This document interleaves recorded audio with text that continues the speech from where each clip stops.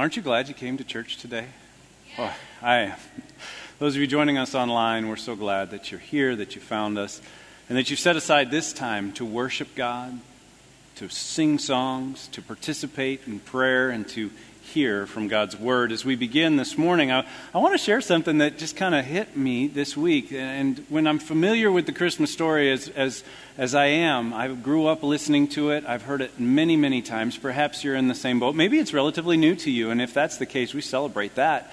And each time through it has got new insights. But this past week, something kind of burst off the page into my attention, and it was a new insight, and in a series titled, Do You See What I See? I thought I should share that with him right off the bat. It has to do with the manger, and we talk about the manger, and we sing Away in the Manger, and so forth, and I love the idea that the bread of life came and was set in a manger, in a feeding trough. But I saw something new this past week, and it connects to something I say often, which is, God works all things together for the good of those who love Him and are called according to His purpose. Perhaps you've heard me say that before. Perhaps you even know that's Romans 8:28. And it's a promise for us in Scripture. But I connected that promise to the manger this time through the story. You see, the manger is referenced in Luke chapter 2, verse 7, that Jesus was laid in a manger. But it's also referenced two more times in that story. In verse 12, with the angelic announcement, the angels tell the shepherds in the field that this will be a sign to you. You will find a baby wrapped in cloths and lying in a manger. So the manger, the special location, the plan B location for Jesus, becomes a sign to the shepherds. And it's easier for them to find Him than going room to room in an inn knocking, "You got a baby in there?" Might be a little creepy. But He's out in the manger and they can find Him. And then in verse 16, as they depart from that angelic announcement, we're told that they hurried off and found Mary and Joseph and the baby who was lying in the manger. 3 times this is communicated to us. And in this case, not only was it easier to find, not only was it a sign that this is the child that we're talking about, but it's a more public setting. More people can come and see the Christ child. So even this plan B manger allowed more people to come and see Jesus on that first Christmas night. Now, I'm sure Mary would have preferred a more private setting. I'm sure she would have preferred the comforts of a room. And yet God uses that and works all things together for the good of those who are called. And so I wonder if there is something in your life, and this is why I decided to share this at the beginning, is there something in your life that feels like a plan B? And yet God might be working that together for the good of those who are called and those who will come to see Jesus. We're in a series titled, Do You See What I See? Last week we began our Advent series looking at the partially informed public with this idea that we would start at those farthest away from Jesus in the Christmas story and get closer and closer as things go on. And like I mentioned last week, for many, Christmas is sort of like those magic eye 3D images. You can stare for a long time and never see what you're supposed to see. There are people in our lives, there are people in the world out there who do not see what we see when we see Jesus. They don't see what the big fuss is about at Christmas. And so we must remember them, and we must remember that those who don't know what we know about Jesus don't see what we see. When we see Jesus, they don't feel what we feel when we sing songs to Him. And so the question is, how can we help them? How can we help them to see what we see? How can we help them to know what we know? How can we make it clear? How can we tell them in a new way? How can we show them through our lives, not just our words? How can we invite them in a way that they will want to lean in and come?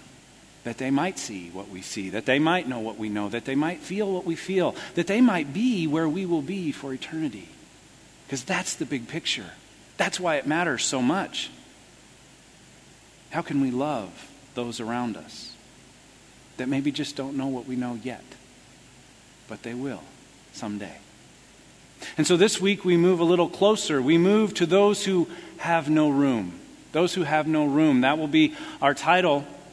Those who have no room for Jesus. There's a reason He was in a manger. There was no room in the inn. And so we'll talk about that a little bit. And this seems to be accentuated this time of year. In fact, several of my friends have posted an image on social media that makes this point that each of us is an innkeeper who decides if there is room for Jesus. Each of us decides. You see, once we know the truth of the gospel, once we see it, we are forced with a decision. And we awake each day with a decision to make. Will there be room for Jesus in our life today? Will there be room for Jesus in our conversations today? Will there be room for Jesus in our hearts and our minds each day? And as I said, this kind of seems to be overly accentuated at Christmas. There's a lot that comes with Christmas. There's some busyness that comes. And in a world that already seems to celebrate busyness and overcommitment, the idea of adding one more thing can cause many to just feel overwhelmed and to say, I just don't have room for one more thing, let alone a big thing. And so if that's true for us, for believers at Christmas, how much more so for people with overscheduled lives and overcommitted lives that are presented with a gospel that says that Jesus should be the number one thing in our lives. What does that look like? And how can we help? And so we'll look at Luke chapter 2, verses 1 through 7. If you have one of our hardcover Bibles here in the room, it's on page 1590. If you're joining us online, I always encourage you to have a Bible open on your lap, but we'll put the scriptures up on the screen as well so that you can follow along. Now, Luke 1 is interesting. Luke 1 talks more about John the Baptist than it does about Jesus. We're introduced to Zechariah and to Elizabeth and to this coming herald. Essentially, John the Baptist is a herald. He is the one who will announce the way for Jesus before his public ministry begins, and then the announcement to Mary and so forth. But Luke chapter 2 begins with more of the narrative that we're familiar with, and so we'll read that together. In those days, Caesar Augustus issued a decree that a census should be taken of the entire Roman world. This was the first census that took place while Quirinius was governor of Syria. And everyone went to his own town to register. So Joseph went up from the town of Nazareth in Galilee to Judea, to Bethlehem, the town of David, because he belonged to the house and line of David. He went there to register with Mary, who was pledged to be married to him and was expecting a child. While they were there, the time came for the baby to be born, and she gave birth to her firstborn, a son. She wrapped him in cloths and placed him in a manger because there was no room for them in the inn.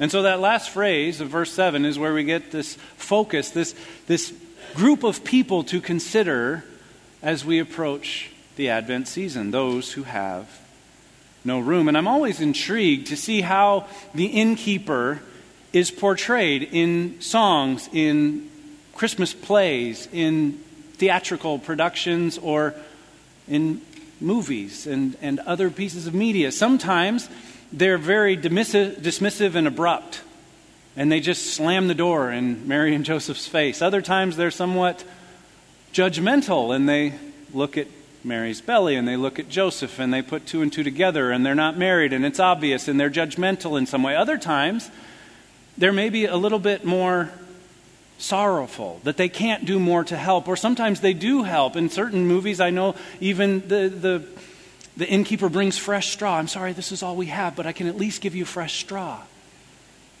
And the innkeeper's wife helps Mary with the delivery and assures her. However it's presented, however it's depicted, all the people have one thing in common. They don't have room for Jesus and for those carrying him. And so that connects to us sometimes as we're sharing, as we're trying to point people to Jesus, as we're trying to help them see what we see. Some are dismissive. Some are judgmental and even scornful. Some are just sort of indifferent. And others are sorrowful, and you walk away from the interaction feeling like maybe they would help if they could. Maybe they would bring Jesus into their life if they just felt they had some room. And so I also wonder, can you relate to this? Can you relate? Is Christmas a burden or a blessing? Even for those that would be in church on the first Sunday of December, Christmas can feel more like a burden than a blessing. We got to get the letter out. We got to buy the presents. We got to wrap the presents. We got to ship the presents. We got to buy the food. We got to prepare the food. We got to get everybody together and do everything, and it's all standing on a razor's edge. And if one thing goes wrong, the whole thing will topple and fall. Is Christmas more of a burden or a blessing? It strikes me that Jesus in his ministry celebrated childlike faith, and I have never found a child that is overwhelmed and burdened by Christmas. They're always excited for Christmas. They can't wait for Christmas. I've never found a 6-year-old that says, I just don't know what I'm going to do this year. I don't have time for Christmas. I don't have time for all that goes into it. And maybe there's an element of that childlike faith that Jesus is inviting us to, that it could be a part of our lives this Christmas. It also strikes me that the inn that is mentioned was probably full because of the census. It wasn't normally full. If they had come the year before or the year after, there would have been room for them, but there was this special event, and so that's something we deal with. That's something we have to accommodate, and we have to make sure we're living lives that have room for Jesus.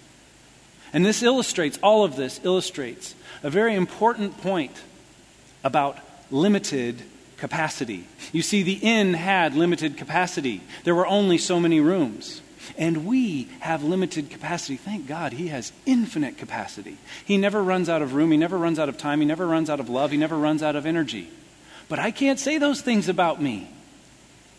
I have limited capacity. And our bottom line today, we'll circle back to this several times, is that our limited capacity stresses our priorities.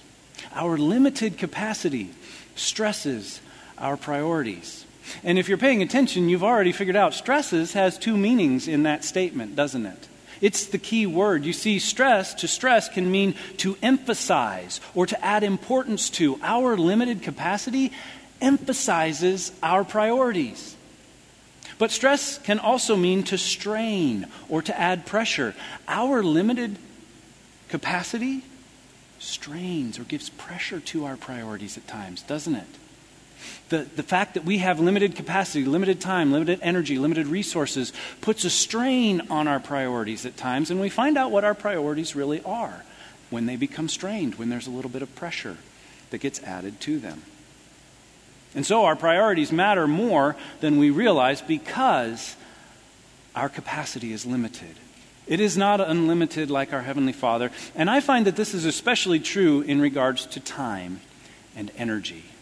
And that's where people perhaps feel it the most at Christmas. You might be able to get more money. You might be able to save money throughout the year in order to cover all the extra expenses at Christmas. But we all wake up with the same number of minutes in a day. And you can only steal from sleep so long before that becomes a diminishing return, doesn't it? You see, time is a zero-sum game. You can't add to it indefinitely. You can't even really go into debt on it, which I would warn you against in regards to finances as well. And often, I find that something good might need to go away for the better and the best to have room in my life. That it's not always bad things that need to go away in order to make room for the better and the best. Sometimes it's good things.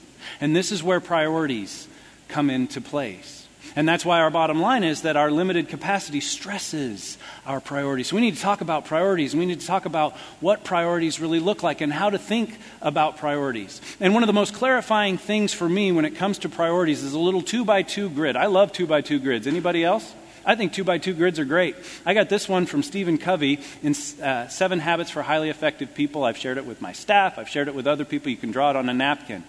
But you basically draw a line up and a line down. And the line across, everything above the line is important. And for the line in the middle, everything on the left side of the line is urgent. But the things that are below the line in the middle, those aren't important. And the things that are to the right of the line in the middle, those are not urgent. And so this creates 4 different quadrants. And as you walk through those quadrants, as they're numbered on the screen, you can see in quadrant 1, those are things that are important and urgent.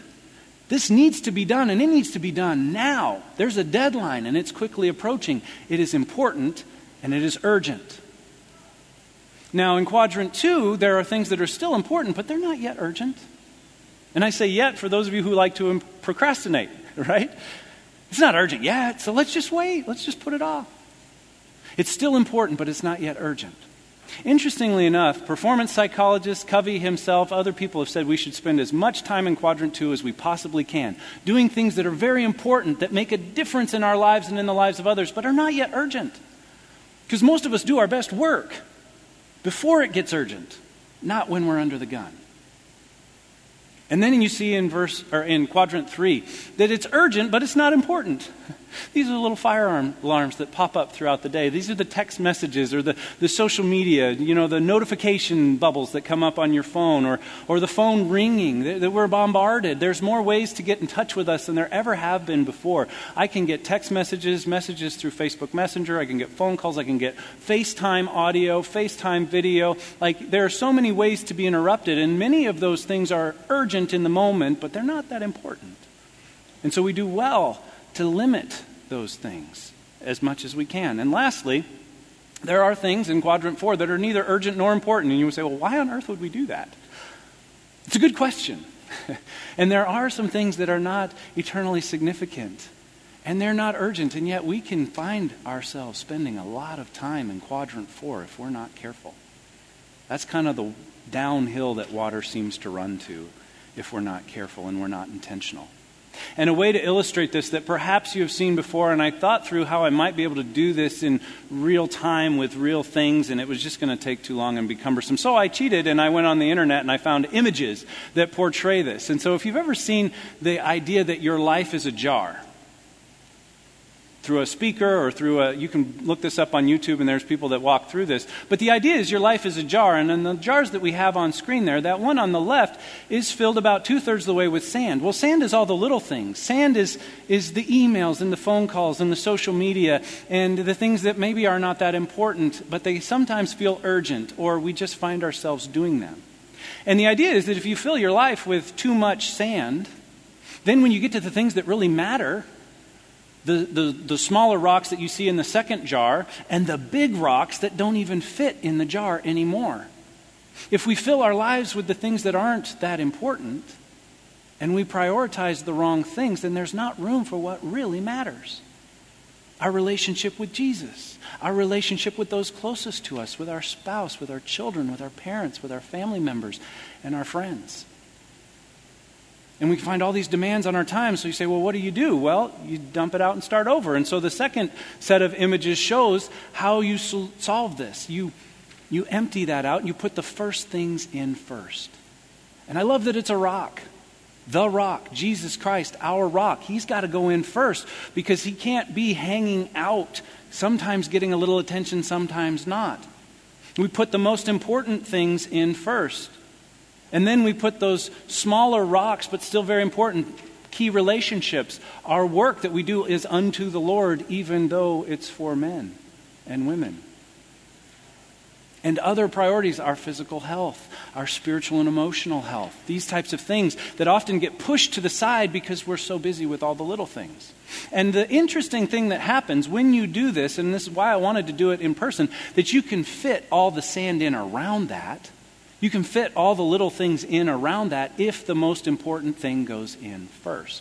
In fact, you can even take a cup of coffee and pour it in on top and it will fit, which is proof that you always have time for coffee with a friend. You always have time for coffee with Jesus. And so this illustrates a really important point about priorities, but also about margin. And what I don't like about the images on the screen is that they fill the jar to the very top. There's no margin. There's no room for something else. And margin is so critically important. In fact, I've got an image that shows the words that we read this morning, but just bleeding off the edge of the paper in every direction, teeny tiny little font, no space in between. This is the story, Luke 2, verses 1 through 7, that we read. Are you getting it from that? No. But if we go to the next one, there it is. Now people can see it. Because there's margin, there's space in between, there's room in our lives to accommodate something else, something more. And I find that the impact of margin is particularly important in the area of our time and our resources. That so many people live undisciplined lives with no time margin in their lives, no time for anything else. They are scheduled every minute of the day, or their finances are in the same shape, or both. They don't prioritize their time or their money. They spend off the page in both directions.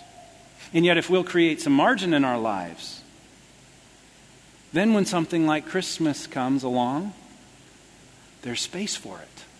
Something temporary comes along, maybe a challenge or a crisis or an emergency. There's space, and we can accommodate that for a season, and then we can let that go eventually. Or if it's going to be a permanent thing, we can eventually reprioritize our lives, and we can let something go off to make room for the new reality. And I wrote in my notes that margin in our lives before Christmas has a lot to do with how we perceive Christmas and all that comes along with it. Margin in our lives before a crisis has a lot to do with how that crisis feels to us. Do we have room for it or not? Can we accommodate? Can we flex? Can we be flexible? Because our limited capacity stresses our priorities. So what do? Well, I kind of tipped my hand a little bit. If this is broken, the way that we fix it is we dump it all out and we decide with intentionality what goes back into the jar and in what order. We clear our calendars. We clear our budgets. We start a budget, right? Novel idea. And we choose with our core values, with intentionality, what goes in first. What goes on our calendar first? What goes into our budget first? That we're going to give 10%, we're going to save 10%, and we're going to live on the other 80%.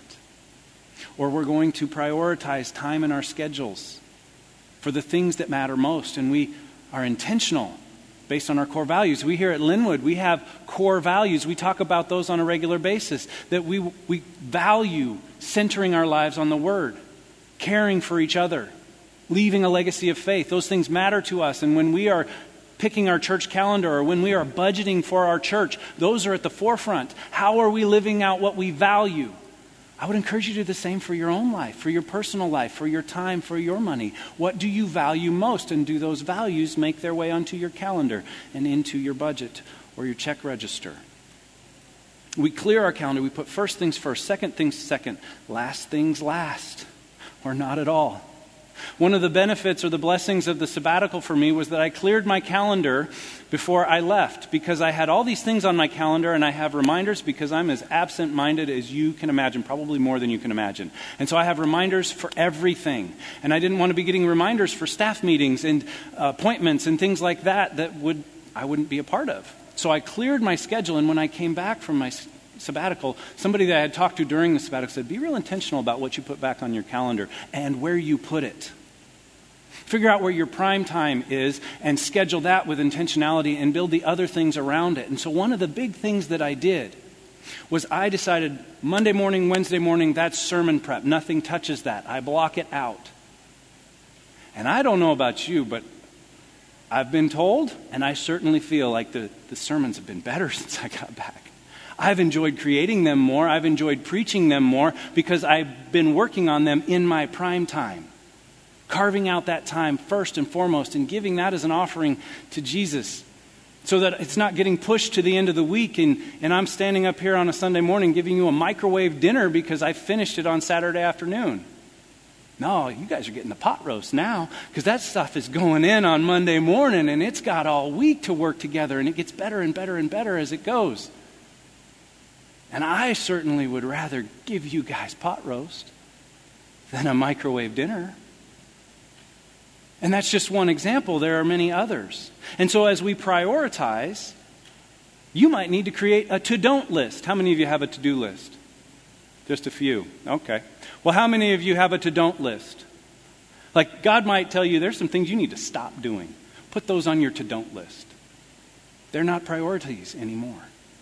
And as you look at your priorities, at your time, your money, your people and relationships, I would hope that if you're a believer in Jesus Christ, that time with Jesus every day goes back into the jar first. That's a priority. And that you do it during your prime time. If that's first thing in the morning, then you get up and you get your cup of coffee or tea or milk or whatever it is you drink, and you sit down with your Bible and you put the Word of God into you and you give time to Jesus. Some of you are not morning people. It would be foolish of you to get up at 4:30 because Pastor Mark does and spend an hour dozing in and out of the Word. But you're night owls and you come alive at 9:30 or 10 when I'm just winding down. And that's your prime time. And you carve out time when it matters most. And you say, this is the most important time of my day and I'm going to give it to Jesus. And it's going to be time that we share together. And I'm going to prioritize that time. I got to say, the Spirit led me to talk about in-person worship. Is that a priority in your weekly, monthly schedule? One of the benefits, I hope, of COVID is that online church got a lot better. But for those of you that join us online, there are many of you that you don't have any other option. You can't come because of health reasons, or a lot of people that join us online don't even live in the area. But there are people who just kind of got into the habit of watching from home most weeks. Not because they have to, but because it's easier. And I just got to tell you, I saw something that really resonated with me, and it said that watching church on TV is a lot like watching a fire on TV. You can see it, it's beautiful. You can hear the crackling, but there's no warmth. And there is warmth here. And you bring warmth here. And so if you can be with us, I would encourage you to be with us. We miss the warmth that you bring, and you miss the warmth that is available for you here. So that's talking about time and maybe a few things that might change in our priorities with our time. But I don't want to move on from money, because we talk about money in this church because Jesus talked about money. You read the Gospels and he talked about money as much as he talked about just about anything else. Money matters. He said things like, where your heart is, your treasure will be also. Where your money is, that's where your heart is. And so it's an important thing. And we teach the storehouse tithe. We teach that you bring 10% into the church, and you give that to the church for the ongoing ministries of the church, which our church is giving away 25 to 30% of all the money that comes in to our missions partners and to local and foreign missions and to our Wesleyan headquarters and so forth. And so I want to encourage you, wherever you are, to evaluate, is that a priority?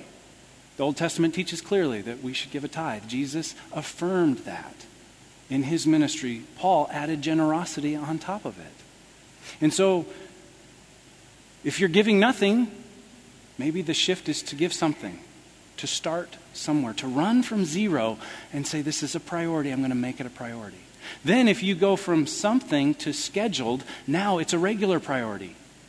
And maybe you start with 2% because you can't imagine 10%, but you say next year we'll give 4%, and the year after that we'll give 6%, and then pretty soon we'll be at a tithe. And a tithe is a wonderful place to end up, but it's a terrible place to stop, because generosity gives over and above. Because God went over and above with us, we give generously over and above as well. And so go from nothing to something, something to scheduled, and scheduled to sacrificial. Sacrificial giving means you live differently because Jesus is your Lord and Savior. Your finances are different because Jesus is your Lord and Savior. And he is worth it. The last thing I'll say about priorities is that there are people in your life that should be rocks that go in right away. Do they know that they're a priority in your life? Do they feel that? Does it come through on your calendar in the way that you spend your time and your energy? Do they know that they are a priority? If you're married, aside from your relationship with Jesus, that marriage relationship is your highest priority. If you have children, they go in. Parents, brothers, sisters, extended family, friends, there are people that God places in our lives. And they need to go in and they need to be a priority. And so all of this leads me back to Jesus' words right in the middle of the Sermon on the Mount when he said, seek first his kingdom and his righteousness, and all this other stuff is going to be added to you. God knows you need it. If you seek him first, if you seek his righteousness first, everything else falls into place. And if you seek everything else first, nothing falls into place. It just doesn't work. And there's an interesting story in the Gospel of Luke, and I realize I'm running out of time, and so I apologize for that. But in Luke chapter 10, Jesus has a great opportunity for a teachable moment to illustrate this importance of priorities. And if you're familiar with the story, he's visiting Mary and Martha.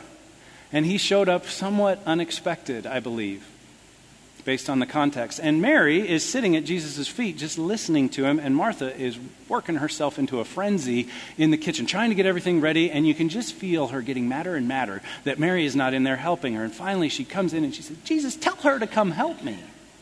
Expecting Jesus to come into her corner and to address Mary, and here's what Jesus says instead. Martha, Martha, You are worried and upset about many things, but only one thing is needed. This is priority right here. Mary has chosen what is better, and it will not be taken away from her. Mary has chosen to spend time with Jesus, and I'm not going to tell her not to. You see, our limited capacity stresses our priorities. So moving quickly, if you're wanting to address this, if you're dumping out your jar and you're putting your first things in, and you're feeling like, I just can't do this, I can't make the change, I want to encourage you, instead of saying, I can't because, when it comes to reordering your priorities, to say, I could if. And just finish that sentence. Just write it out on a piece of paper, on a blank line. I could if, and then you finish that. And maybe I could start giving if I dialed back my cell phone plan, or I canceled cable, or I freed up some resources that are just sand in my life. Not I can't because, but I could if. And once you write out a few I could if statements, then I want you to do one more thing, and that's to say, I will buy. I will make the change, whatever the change is, whatever the if was, I will buy. And give yourself a deadline or a way of doing that. I will create this time or this space or this resources by eliminating this or by canceling that. This is called a statement of intention, and psychologists talk about how powerful this is. That this is one of the most important things that you can do, is write a statement of intention. That I will do this by doing this. I will accomplish this by doing that. So that our lives are lived on purpose, with priorities, with the right priorities. That our lives would magnify Christ, not ourselves, not others or the things around us that this world tries to get us to prioritize. And you might need to involve some people. If you're married, you should certainly make this a marriage conversation. You might get some great ideas by involving other people.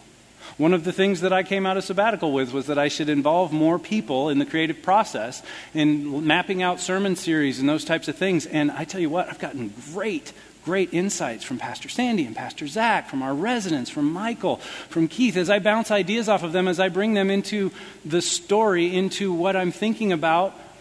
They have great wisdom to offer, or great ideas, or have you thought about this? And I don't always do it, but I often do it, and I find that it has a tremendous impact. And I've even found that sometimes I delegate something that was a chore for me, a life-draining chore for me, and somebody thanks me. I get so much joy out of doing that. Thank you so much. I'm like, I've been doing that for 3 years and hating every minute of it, and you love it? Are you kidding me? So sometimes when we delegate or when we outsource and we invite somebody else to come alongside us, we actually give them something we hate that they love. Doesn't always work out that way. Sometimes I give them things that I hate that they hate as well, but it is what it is. You see, our limited capacity stresses our priorities. Our priorities really matter. And so I want to ask you, maybe what does this look like for you right now? As our worship team comes up and prepares to lead us in response, what does this look like for you this year at Christmas? Are you stressed out? Are you just burning the candle at both ends? No margin? How could you create a little margin? How could you prioritize? Who could you invite into that conversation? Do you need to dump it all out and start over and make the first things first in your life? Maybe you're doing pretty good and you're like, I'm just right, I got a little margin, things come and go, but I can usually flex with it. I'm okay. Then I would encourage you to continue with that and to protect that margin, to protect those boundaries. But there may be some in this room or that are watching online, and you know you've got some excess margin in your life. You've got too much margin and not enough impact. And you could come alongside somebody, maybe a stressed out single mother working 2 jobs, and you could bring some of your financial margin to help meet some of her financial needs. You could bring some of your time margin to watch the kids or to give her an opportunity to go get some time by herself, whatever the case might be. Be creative. Think about this. But there are people in this room that have some excess margin. And you could be intentional with that margin. You could be an ambassador for Christ with that margin. And you could help someone. So however you choose to respond, the altars are always open. If you come to the middle altars, these 2 in the center, we'll assume you'd like to pray alone. If you want to come down and have somebody pray with you, go to the far sides, the far right, the far left. And somebody will come and pray with you and come pray for you. If you want to come to the cross and write out a prayer request and roll it up and place it on that cross. Or if you just want to make an altar where you're seated, an altar at home, and ask God to work with you in this area. Let us pray. Heavenly Father, thank you. Thank you for your word. Thank you for your Spirit. Thank you that you are enough, and that in you we are enough. And we have nothing to prove to anyone at any time for any reason. Because when God looks at us, if we are in Christ, he sees your righteousness. And so let that take the pressure off of us. And let us respond in faith to what your Spirit has said to each one of us. Help us to have Christ-like priorities. That the things that mattered to you, that we can see so clearly in Scripture, would matter to us. And that we would live lives of purpose, on purpose, for your kingdom. It's in Jesus' name we pray. Amen.